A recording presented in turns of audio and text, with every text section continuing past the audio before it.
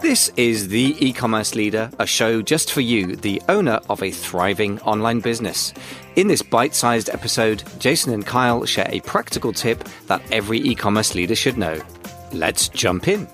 You want me to jump in on that? Jump in. I want you to fire away. Yeah. I mean, I think that it is an important difference. The question is, when should you start sending traffic to a listing online, whether it's on Amazon, Etsy, eBay, Pixiefair, any marketplace, or your own Shopify site? When do you send traffic? And the short answer is, as soon as you have a listing up, right. You should ask yourself the question, here's the primary question.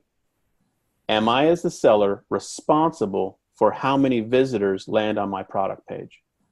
And I would suggest you should say yes to that. You're responsible. Yes. Because the organic traffic that, let's say, Amazon sends to your listing, great, fine, whatever. You're still responsible, because if you set your product up properly, you're going to rank for the search results in Amazon. So traffic, you should start as soon as you have products. Now, how do you send traffic to your product, beyond just the organic search results in Amazon? Well, AMS services is one thing. But there are other traffic strategies, of course. You can do paid ads to your listing. You'll have to decide whether that makes sense given the nature of what you're selling. Yeah. So that's one piece of this topic. The other piece, though, that's completely different in a way is, when do you build an audience for your work?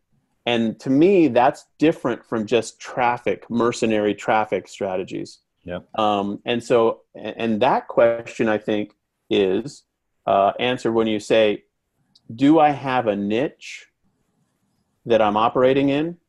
Mm-hmm. And is that niche, can I attract an audience of people around selling to them in a logical way? I mean, is there a reason you would build an audience and a tribe, people call it? Stu McLaren's tribe is famous. And that audience, then you'll have something to sell to them for the long term. And I think you do that as soon as you have a niche that you're operating in. So even if you have 20 different products you're testing, if they're all in the pet brand space, or aquarium supplies, or gardening supplies, or whatever, then you've got the opportunity to build an audience. And the audience building tools are things like an email list, social media around the topic, like a Facebook group for the topic, an Instagram account for the topic. You don't even have to have a brand.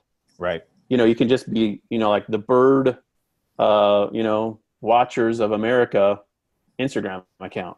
And if you've got bird related, watching supplies coming down the pipeline, then you can build that audience. So I think that's kind of how I look at it. I don't know. What are your thoughts on that? Does that make sense? No, I totally agree. I think once you sort of understand who your audience is and who you want to sell to and be a part of, because I think, of selling a product, even on Amazon, really comes down to building a relationship as much as you can through a third-party platform with your customer. And that is predicated on you understanding what they need.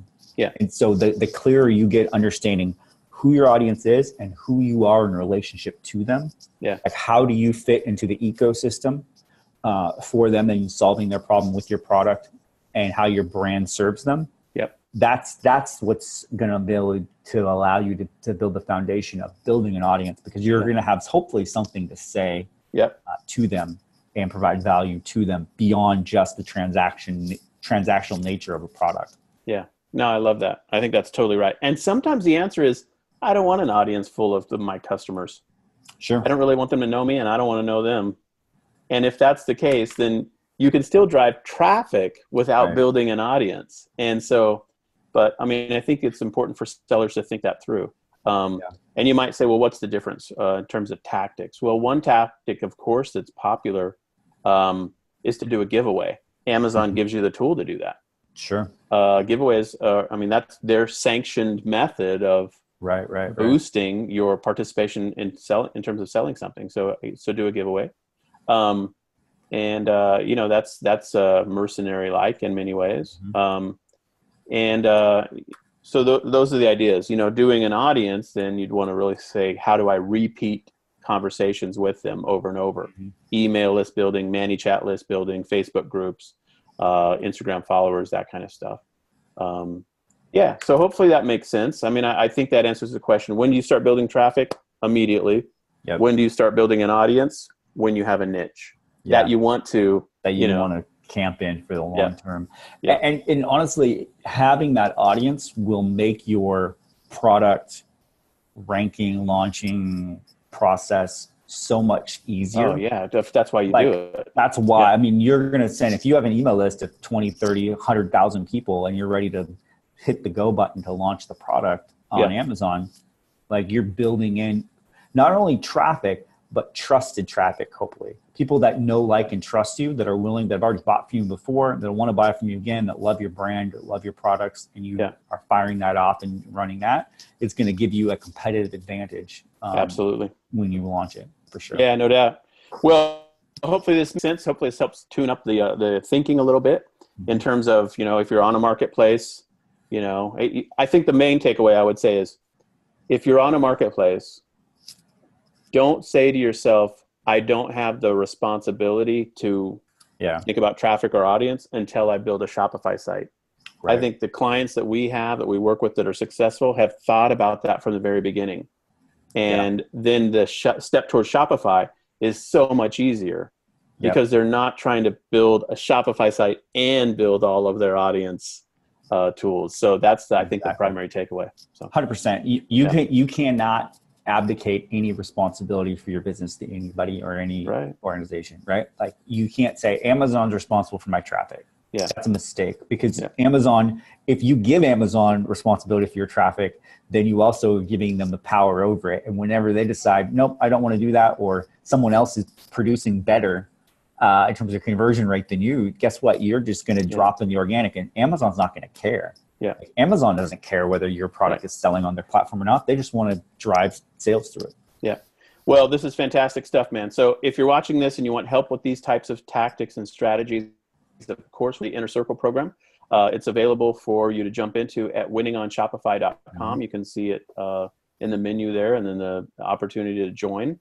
And then we also have one-on-one coaching that Kyle and I do. Yep. We work every day with coaching clients to solve these problems related to traffic, branding, Shopify, sales channel tactics. The list goes on, and we have a blast doing it. We basically hold people accountable. We educate and train people on new techniques. And then we also serve as a cheerleader and try to just encourage people. Being a solopreneur can be a lonely biz. Mm-hmm. And so we work hard to really come alongside people and celebrate their wins with them, and really bring as much value as we can to their e-commerce experience. So yeah, one-on-one coaching is an option. It's by application only.